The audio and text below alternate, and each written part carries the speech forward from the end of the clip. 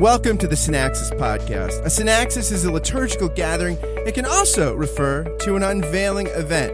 The Synaxis Podcast is a weekly gathering hosted by yours truly, Scott Jones, for the purpose of finding the life-giving, healing word of the gospel and the words of the weekly lectionary passages. Join myself and a guest each week as we explore the lectionary text together. This is the place for gospel-rich, grace-saturated, and a properly worldly lens on the week's lectionary passages, all in 25 minutes or less. My guest is the Reverend Kenneth Tanner. Ken is a pastor of Church of the Holy Redeemer in Rochester Hills, Michigan. He writes for numerous websites and magazines, including the Huffington Post and Sojourners. Ken Tanner, welcome back to the podcast. Hey, man. Awesome. Good to see you. Good to see you and hear you via Skype. Yep. Coming. I wish Skype was sponsoring us. Like, hey, via Skype, but maybe someday. Then they would do some jingle or some ad. You know, they had this thing on Saturday Night Live. Synaxis is partial. Brought to you by Skype. They had this thing on Saturday Night Live called the Potties. It was a skit like on basically podcast awards, and one of them was best transition to a sponsor ad. It was really funny. They were like all these absurd kind of absurd podcasts, like then too absurd. It was great. That's awesome. So here we go, Kenneth. We got an interesting. We're coming into the end of the church year. You know, do you say during Advent? Do you say Happy New Year to your congregation? Sure. Nice. I like that. All right. So we're winding down though. Year B is winding down, and here our first reading is 1 Samuel 1:4-20, and this is the basically the setting the stage for the birth of Samuel. And we have this sort of kind of rivalry here, right? We have Hannah and Hannah like basically being the woman that is not having children here, and she is troubled by this, and her husband cares for her clearly, but she wants to have a child. I guess he's got multiple wives here. And no, he does. Yeah. Yeah, he's got multiple wives, so the rivalry kind of thing here. And he's given her a double portion of the sacrifice because he's in love with her. Although the other woman is the one who's given him all of his children.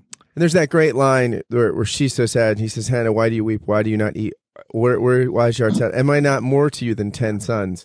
And she wants, she wants a child, and she's praying, and God gives her a child eventually, and the child was named Samuel, and she calls him that because she asked him of the Lord. Yeah, Ben Myers in his new commentary on the Creed in the section about Christ being born of a virgin, sort of wonders out loud, about people who struggle with the story of the virgin birth. And the point he makes is that the whole of Scripture is a story of miraculous birth. Yeah. And, it's, so when you take the miracle of Christ's conception by the Spirit, it's just part of a lot. I mean, obviously it's a very different sort of conception, but it's in this long history of God bringing children to barren women. Yeah, it's interesting too, because where the interesting thing, I think, where Christ is kind of the antitype here, the type and antitype.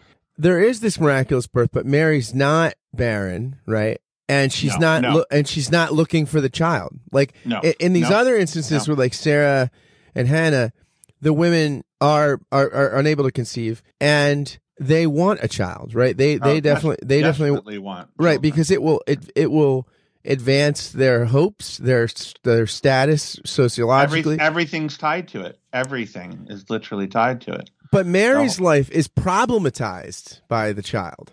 So not only does she not pray for and ask for this child, her life is complicated. Her life is scandalized. So it's this interesting thing about like the radical nature of grace that not only is this birth gratuitous, it's not, unlike the other ones, it's not asked for, it's not anticipated, and there's a scandal to it. The way that, so it's ultimately the scandalous nature of grace. And then of course she Mary, I think probably someone who really knew the scriptures well. Ends up by the time she gets to reciting the saying the Magnificat,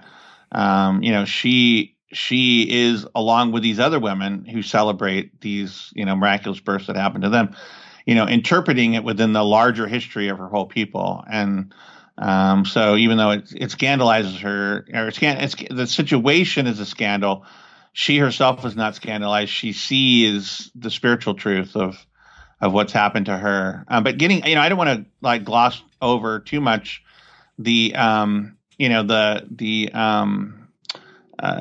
multiple, plural marriage thing that's going on here. And I have a friend who, Alex McManus, who is a brother of a man who started a pretty large work in Los Angeles called Mosaic, but we're friends here in Detroit. And in fact, he started that work with his brother, but he talks about how, monogamy is how things started out, but, culture tries these experiments. We had a long history of trying plural marriage, which is reflected in the scripture. And I think what Alex says is that just history proved plural marriage unworkable. It leads to all sorts of rivalries. It leads to all sorts of competitions. It leads, in fact, to, violence. And so that getting back to this original intention of God, the man should leave his family and cling to his wife, right? Is the scriptures show this experimentation going on, and God's working around it and blessing it and working around our stupidity. But in all these blessings, like Samuel and Samson and Isaiah, come out of all of this, but it's still very problematic. Yeah, it's interesting too. Peter Leithart, in his great little commentary called "A Son to Me," notes this. He says that he notes how this is a story of rivalry as well as barrenness. That as the story unfolds, it becomes clear that Hannah was part of a faithful remnant, one of those who continued to pour out her heart in all its bitterness before the Lord. There were others. The men who objected to the practices of Hophni and Phinehas stood in the company of Hannah. This is in chapter 2, the favored one. But the faithful remnant was exactly that, a remnant, weak and beggarly by comparison with the strong and well-fed priests, and even the stronger and better-fed Philistines. Elkanah's family was a microcosm of Israel, divided between the rich and apparently fruitful nobles and the poor and needy who made their home in dust and ashes. In Hannah's transition from bitterness to joy, we see on a small scale the effect that Samuel would have on the whole of God's barren bride, Israel. Samuel would make the barren, unfruitful remnant rejoice in children because he would replace the wicked priests. Wow. He's so good. Lightheart's amazing. Yeah, and then he goes on and says this, which is really interesting by way of sort of contemporary application. Is many believers in churches today find themselves in the situation of Hannah. The favored ones, the remnant, earnest to remain faithful to the Lord and his word, suffer because of indifference or active persecution from corrupt leaders. Eli and his sons preside at the sanctuary, and all the big churches, the big budgets, and the big libraries are at Shiloh. Peninnah seems to be the fruitful one, while Hannah remains barren. Seminaries, pastoral internships, leadership seminars, all these have their place in overturning the situation. Since we are a barren people, however, our hope for new husbands is in the one who raises the dead and in him alone. And our first task is to plead with him to open the womb. Wow. I love that's great. I love all the wonderful little details. Like, she promises to make Samuel a Nazirite and that he won't drink, and then the very next, moment, Eli's watching her in her silent prayer and her contemplation. She's not voicing the words, but she's moving her lips, which is unusual, right? Usually when we're praying silently and not speaking, we don't mouth the words, but she was actually mouthing the words. And Eli thinks she's drunk. I love that, right? It's she's talking about him not being drunk, but then Eli thinks she's drunk. And it's like at Pentecost when they say, these men are not drunk as he supposed. It's only 9 in the morning. Yes. I thought it's kind of a little bit of it's evidence to me of a kind of epiclesis that's happening, right? Yeah. Of a visit. We're not supposed to. We can explain. It just means the Holy Spirit falling and coming down. And so, how long will you make a drunken spectacle of yourself? Put away your wine. And she's like, no, I'm not drinking. I've got this, terrible pain in my heart, and I'm crying out to God. And don't regard me as someone who's just, wasting my time in the precincts here. But, I have a real petition, and, it's interesting that he says, go in peace. And I was speculating a minute ago with a woman who preaches in my church, is he like trying to get her out of there? Like, is he bothered by her? And he just kind of says the blessing as she departs, kind of like he just goes through the motions, or is he genuinely moved? Right. And, yeah. And it's obviously we have to speculate, but regardless, God is faithful. He's acting. He's present and is at work. And then I love how it's this detail. So she leaves, goes to her quarters, and has a wonderful evening with her husband, and her countenance was no longer sad. It's like she really trusts the word of the Lord. She just goes back and decides, I'm going to love my husband. He loves me. And we don't find out until later, of course, as in any human situation, she is pregnant, Yeah. And she goes on, but she just decides to be content and believe God. So.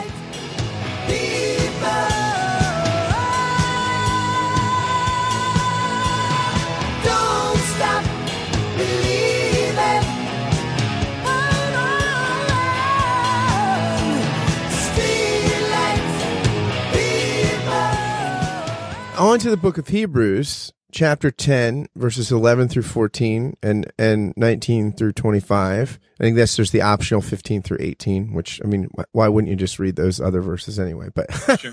But yeah, and it's interesting because as you were saying, I think there's this, here we have this, again, the theme of priesthood throughout Hebrews, and you have the sense that, this contrast where priests stand day after day offering the same sacrifices that never ultimately can take away sin, but when Christ offered this once for all sacrifice, he sat down at the right hand of God.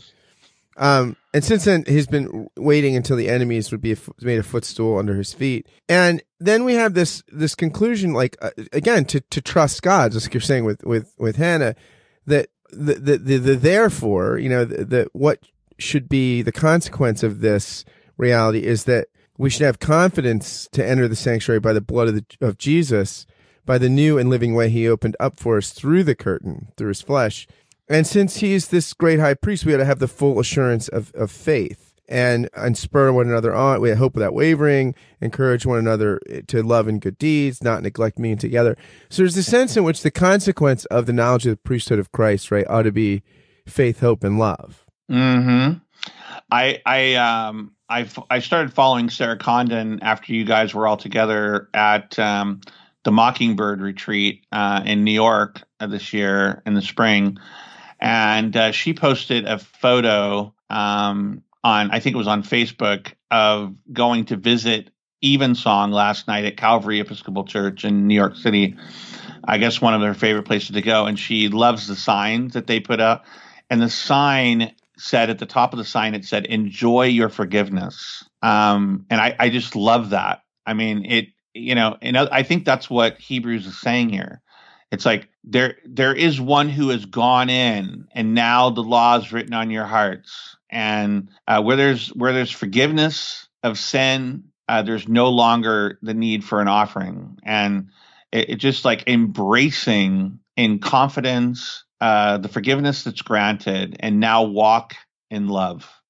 Yeah. It's really interesting too. One of the things, you have all these old medieval kind of disputations, right? Like, can God make a mountain so heavy he can't lift it, or these sorts of things.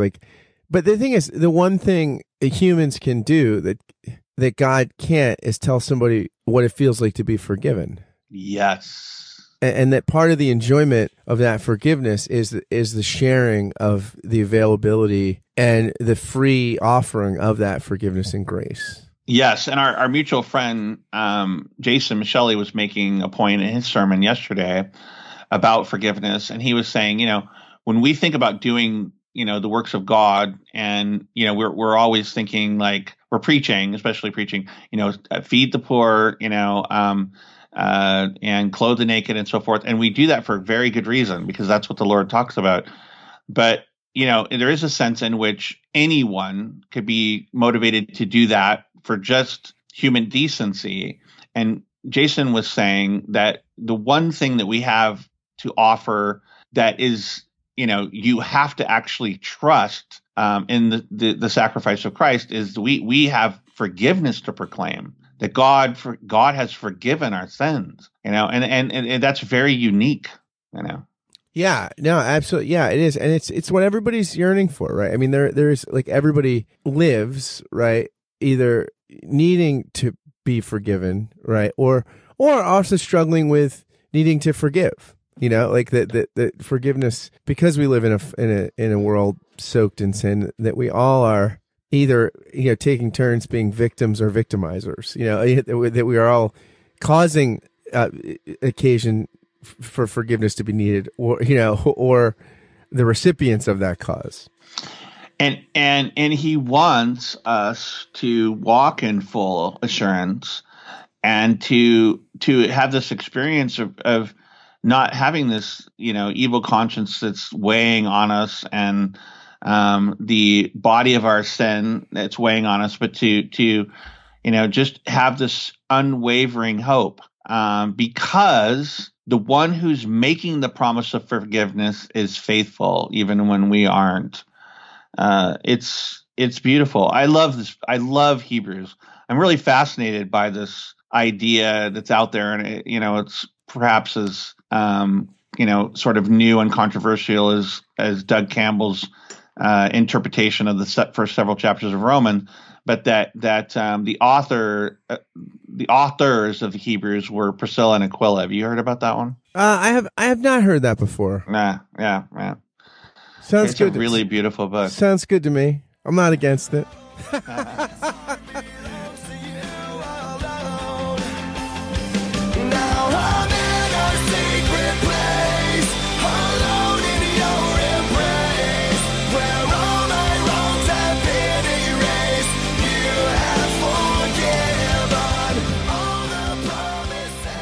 To the gospel here, we got Mark 13, verses 1 through 8. We have Jesus coming out of the temple and saying, look what large stones and what buildings. His disciples look at these buildings and what large buildings there are.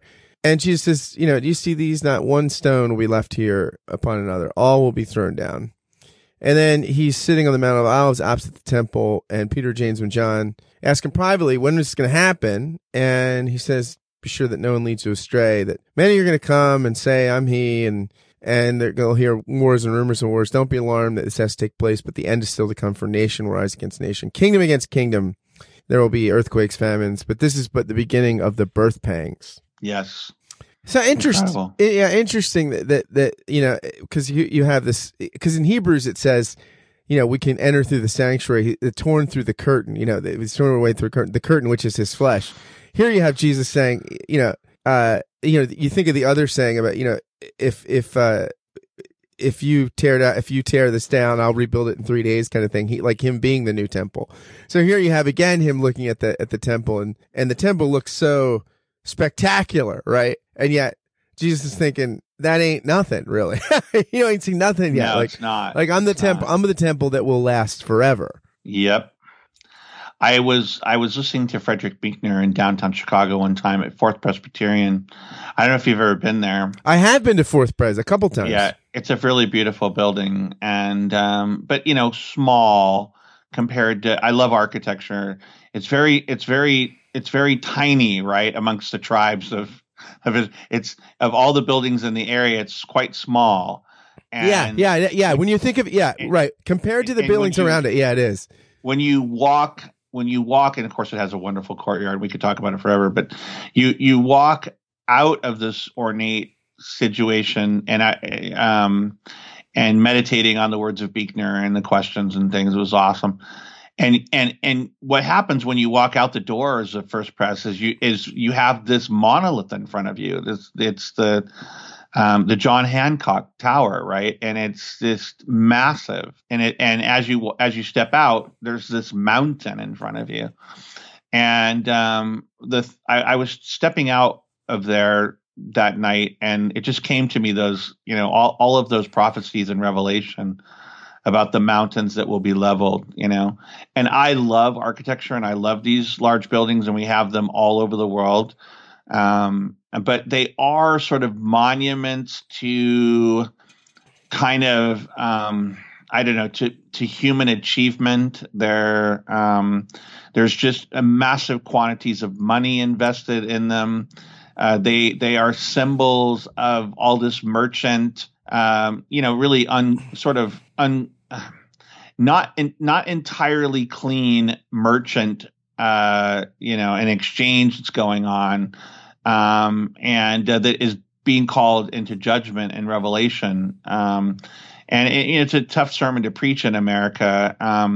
But there's a lot of passages in Revelation that say that our economics are ungodly, right? And an economics that forgets the poor, and economics that forgets the oppressed, and economics that forgets the worker, and that some of our architecture does come. In fact, this is not an historical anomaly. I mean, a lot of the best architecture in the world comes on the backs of cheap labor and the exploitation of other people's energy in order to accumulate to yourself vast wealth, and then we build these monuments to it. So I had this this feeling, and it's kind of like the disciples here, where they're like, these buildings are so large, and Jesus is like, well, hang on, they're not sticking around. And when I come, I'm going to level all of this, and so anyway. Yeah, and that's interesting you point that out, because also right before this is this. There's this story, the widow. We have the widow right earlier, her mite, and this sort of the people at the temple living off of these contributions of people, most of whom are not people of means, and so you have this kind of contrast. The disciples were remarking at the temple, having one view of it, and Jesus having sort of seeing the dark side of it. Yeah, I mean, of course, the temple being this this place where God. I mean, obviously, God uses to be in communion with His people, and it serves a purpose. But even it, is now transcended in this one, in whom all economies and all weights and all measures and all transactions are, love. And not based upon self-aggrandizement. So, it's we can love these things and admire them and look at their beauty and talk about how wonderful they are, but there is this other side to it. And I know I'm uncomfortable even talking. I mean, it feels uncomfortable talking about it, but I think it's something that we ought to preach, about and understand that that it's all under judgment, So. Yeah, it's interesting too, because if Jesus is looking at this, if the author's saying Jesus here is predicting the events of 70 AD, the ultimate destruction. Correct. That's right. Not the end, though. He said that's just the beginning. Like that is just one more chapter in the ongoing struggle of sin, evil, death, and God's future glory. And he goes on to describe the next 2,000 years, and there's nations rise up and nations fall, and there's earthquakes and famines, and that's the story of the world. I mean, that's the story of the world. And I was raised in a culture in which of course we thought that Jesus was coming back in our lifetime, and there are many people that have thought that. But as I've gotten older, and I've been exposed to other ways of looking at these prophecies, and other ways of thinking about the end. It's interesting to think about, there literally could be thousands of more years before the parousia, and but in the end, he's the faithful one, and he is going to bring about peace and bring about his kingdom. And the birth pangs of all of this history are going to lead to a final moment in which God makes all things well, and that's a great mystery. How did he do it? I don't know. Yeah, it's interesting that Don Jewell, who was a professor at Princeton Seminary, in his commentary on this passage, he says, the immediate future promises suffering and agony, but these are signs that God's promised reign is near, a new age is to be born. In living in such a world, everything depends on knowing what suffering means, or better, where life is headed. Jesus offers no interpretation of suffering that suggests some positive function. Much of the difficulty in life is rather due to the bondage of a world that has no room for such a one as Jesus. The story of his own fate at the hands of the Jewish and Roman authorities only confirms the sketch of a world whose most noble and respected authorities will regard Jesus' disciples as enemies. For those with eyes to see, however, signs of the demise of these institutions are already visible. The temple curtain tears at the moment of Jesus' death. Those whose adherence to the temple requires that Jesus be rejected will themselves be rejected. Not one stone will be left on another.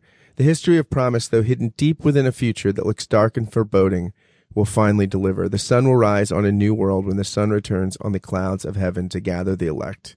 All will see. Is there reason to believe such promises? The truthfulness of the good news is invested precisely in that question.